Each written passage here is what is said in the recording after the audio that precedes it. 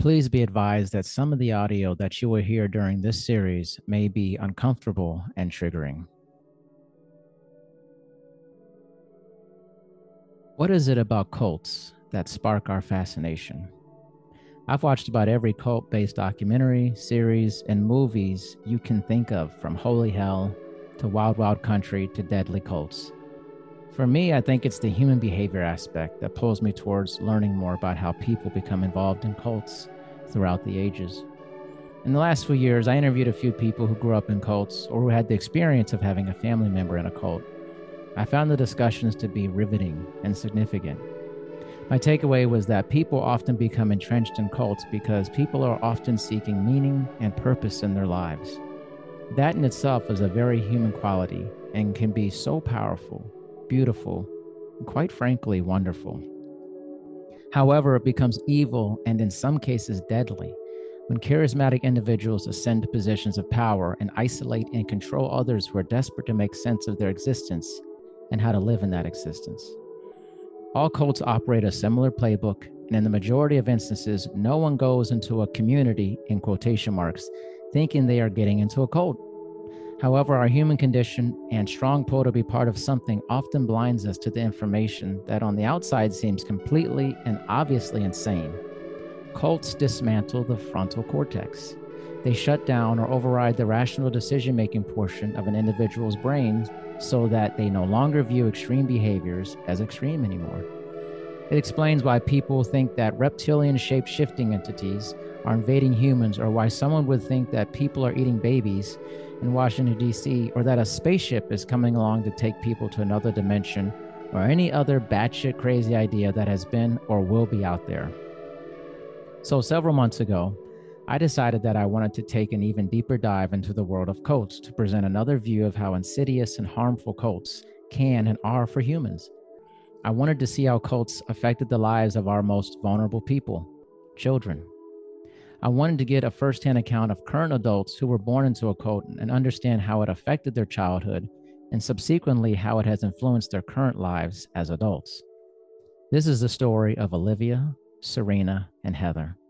All three women grew up in the Family International, which was originally called the Children of God, which was founded by David Berg. In this audio docuseries, you will learn about the beginnings of the Children of God, its cult leader, and how growing up in a cult has shaped these women's lives. This is their story, and I'm grateful that they have allowed me to put it together for you to listen to.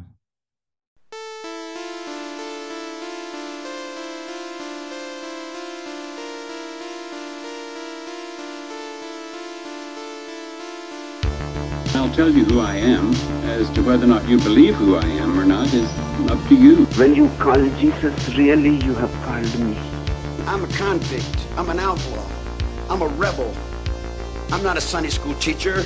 In the shadows of cult leaders, it's not uncommon to find children. Dozens have been housed at the Koresh compound in Texas.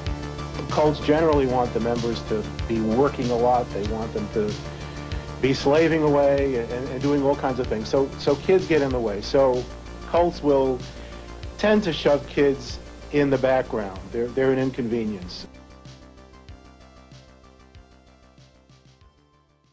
Of all the cult leaders, it would be hard to find a bigger egomaniac than David Berg. His cult, the Children of God, which he founded in 1968, ended up mirroring his own worst narcissistic characteristics. Some examples of David Berg's narcissistic personality disorder. He certainly had grandiose feelings. I mean, he felt that he was called by God as God's end-time prophet. He was predicting the end of the world numerous times. He was certainly obsessed with fantasies of unlimited success and fame. For those born into Berg's cult, they had no choice but to follow his idealism. David Berg often said that he was the only one with the wisdom. He was the only one who could interpret biblical prophecy. He was the last prophet of the end.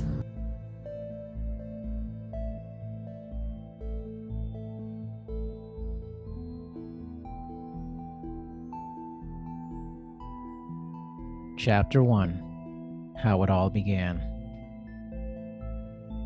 My conversation with Olivia was the beginning or the entry point into understanding more about the Children of God. Olivia had a lot to talk about, and I was grateful to sit down with her and to just listen to all of her incredible experiences that were really life-changing and have affected her throughout her life. And as we dive deeper into this series and we go over those things, it's really important to understand that this is a journey of healing and of hope. But in order to get to those places, we have to talk about the difficult things. So we start with the beginning and Olivia's understanding of what she was born into. So the Children of God was an international religious sex cult. It started in 1969 in Huntington Beach, California, with David Brantberg and his children. He had 3 teenage kids at the time. So his background is that he grew up with an evangelical minister for a mother, so very religious. They would travel a lot and evangelize. And so he grew up in the church world and grew up knowing that he wanted to serve God and be a missionary. So he was married, he had 3 kids. He told the church that he was involved with in California that he wanted to be a missionary and he wanted to go to another country to preach the gospel. And they told him that he was too old, that he had too many kids, that it wasn't going to be possible. And at that point, he was kind of at a breaking point. He was in his 40s, and he had seen a lot of hypocrisy and self-righteousness in the church and a lot of things not matching up with the spirit of Christianity and the way that these people were living their lives. So he threw in the towel and was like, I'm going to start my own thing. Meanwhile, in 1969, there's hippies strewn out all across the beach, college dropouts, high school dropouts. People are experimenting with psychedelics and drugs and sort of lost and wandering in the way that the story was told. So he brought his teens who all knew how to play guitar and sing, and they went walking down the beach and started playing their music with the message of love and Jesus, and started asking people if they wanted to pray with them to receive Jesus into their hearts. And I guess they must have seen something different that they hadn't ever seen before, something that was different from what they knew Jesus to be in the churches. So they wanted to know more. So David Brantberg, he got this abandoned nightclub that he had permission to use at night, and they would come and they would hear him preach. And he was preaching all about freedom and the true message of Christianity and Jesus, that he was a sinner himself and would walk with the harlots and the prostitutes and the tax collectors. And he was just like them. And all he wanted to do was show love to people. So it was inspiring these hippies, and they wanted to also do that. They wanted to make a difference in other people's lives and tell people about Jesus. So they wanted to follow him, and he didn't know what to do with so many of these people. And so he got this huge ranch outside of close to Huntington Beach, California, and he started the first commune. So he had all of these hippies living there, and they would sing in mornings and in the evenings, and then they'd go out and tell people about Jesus and get people to join them and follow them. And the numbers grew so quickly and so drastically that he just decided to start sending them out across the countries to start their own little autonomous intentional communities. And then he started sending them all over the world. So it was growing so fast and by the thousands.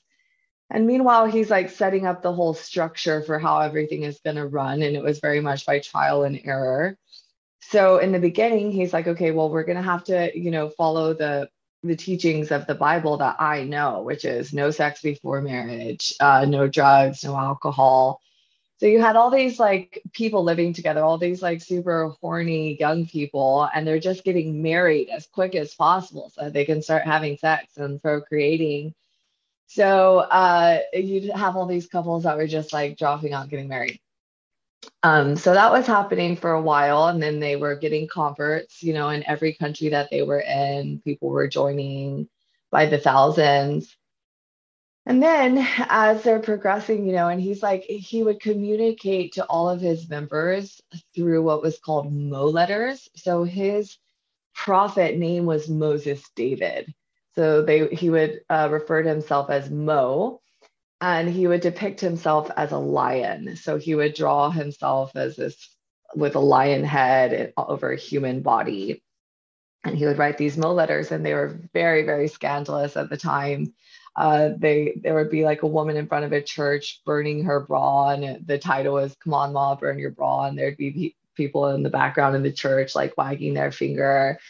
So very controversial and exciting too for the members, because they were part of this like radical movement, part of being able to be a Christian, but also be free, which is something that a lot of people didn't know anything about. And he would receive these like revelations through dreams and through just direct, I guess, downloads. And he had this one revelation which started the movement of the law of love, where he came upon this verse that said, "And thou shalt love the Lord thy God with all your heart and soul and mind, and you shall love your neighbor as yourself. And on these two commandments hang all the law and the prophets." So what he realized that under those two commandments, everything else falls into place under that.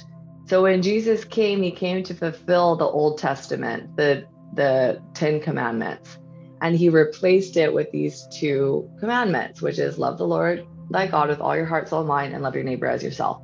And if you're doing those two things, you're not going to hurt someone. You're not going to steal from them. You're not going to kill them. You're not going to cheat on them. So if you're practicing under these commandments in its entirety, then it's okay to have sex before marriage.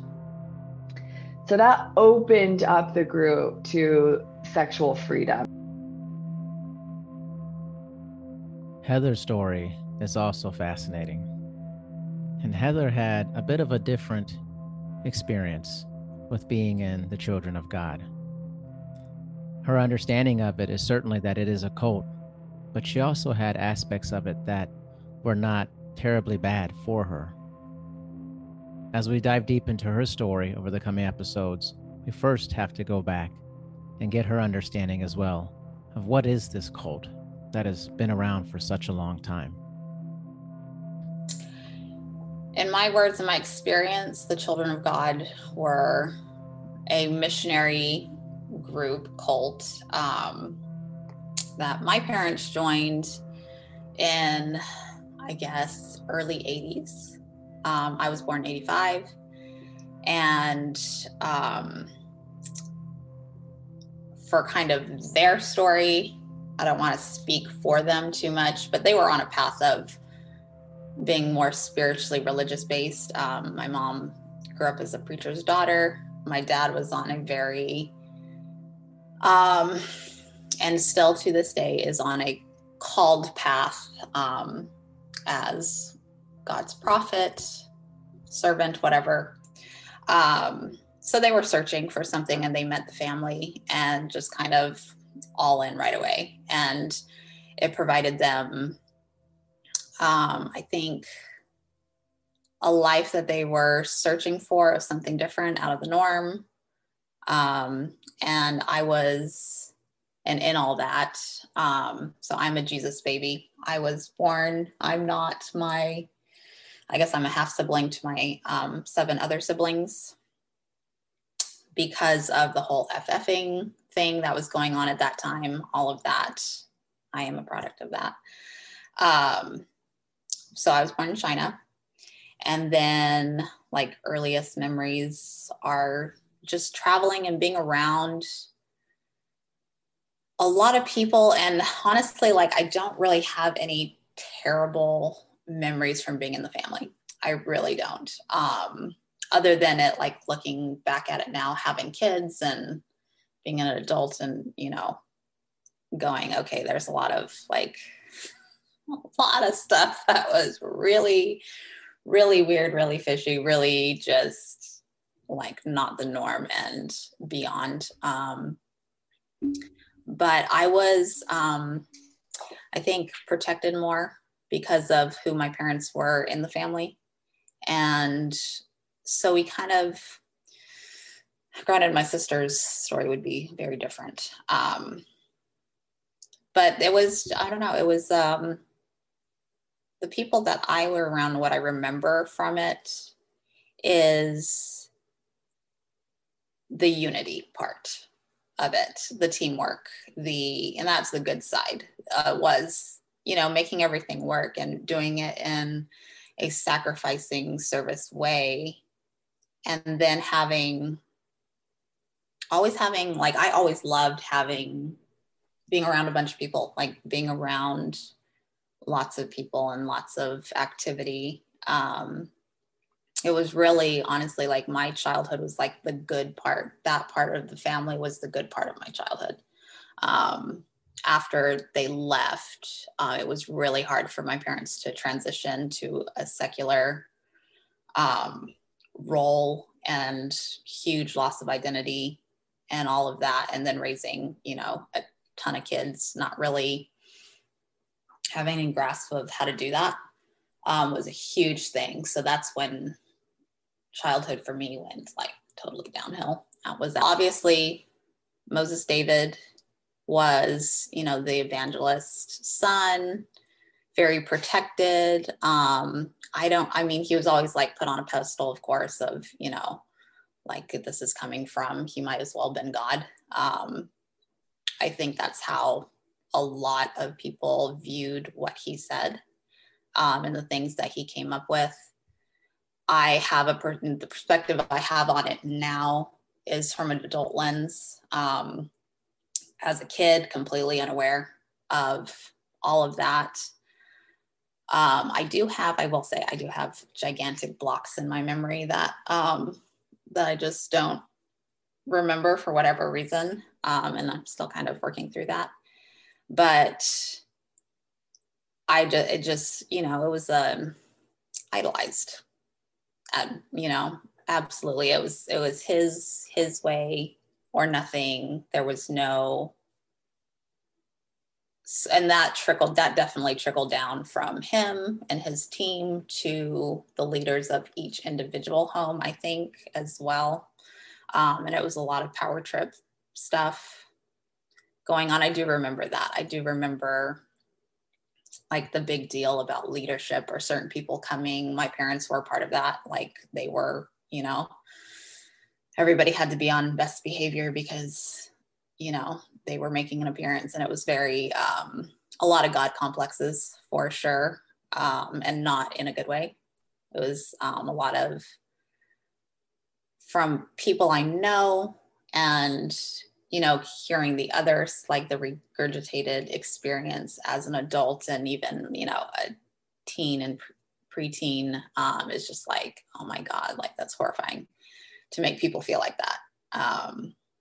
Belittling and separating. There was a lot of division, a lot of, I would say, separation based on physical attributes was a huge thing in the family. If you were pretty, if you had outside beauty, you were more spiritual. That was a huge thing, I do remember, and caused so much hurt for a lot of people.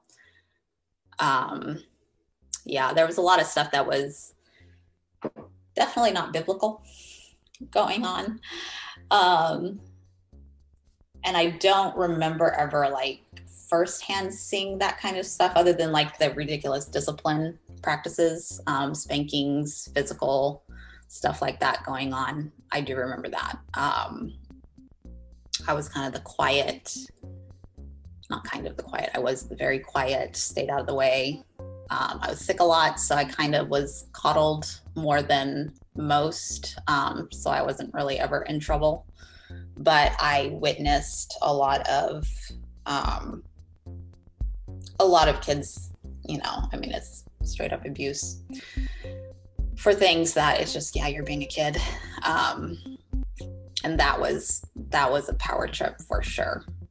I would say the power trip thing, that was like the biggest one for me that stood out. Serena's story is perhaps the most heartbreaking and gut-wrenching of all three stories. Serena's life was directly impacted by the cult leader and born into the home of a really difficult situation. Again, this is a story of overcoming difficult circumstances, of hope and healing. But we have to go back. We have to get Serena's story of what it was like growing up in that environment, but her understanding of what the children of God was and is based off of her point of view. Children of God is a religious group which started on very, very sincere means from the leader. It was a very pious Christian group, beliefs in the Bible. And in the beginning, it was really just to welcome other people who were kind of rejects and black sheeps of their own family into a community. And it was very, they had very strict rules. There was 2 by 2. Men slept in one room, women slept in the other. And it was very much about peace, love, Jesus, very, very much built in the hippie era, as it was in the late 60s.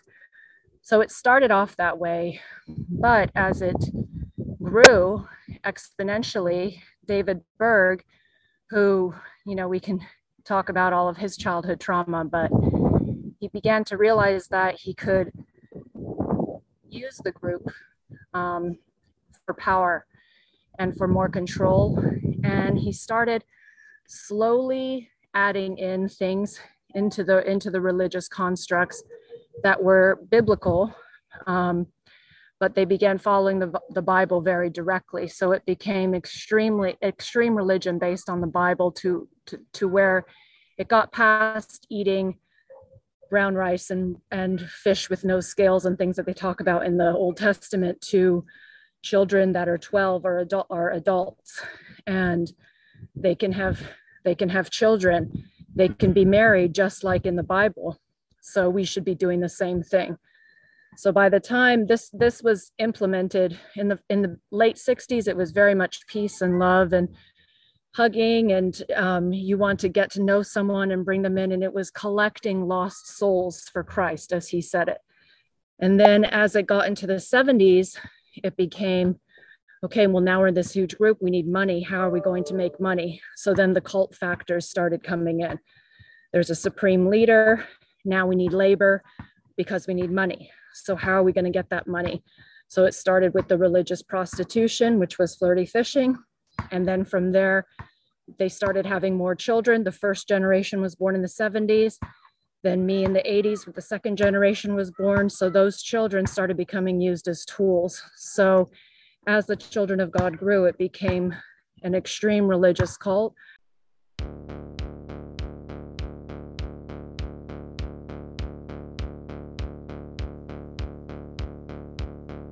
As I said, this is just the beginning. There's so much more to tell of this story. And Olivia, Serena, and Heather are going to provide some really hard-hitting stories about growing up in the children of God. Next episode, we dive into what it's like to live on a daily basis and grow up in this cult. Stay tuned.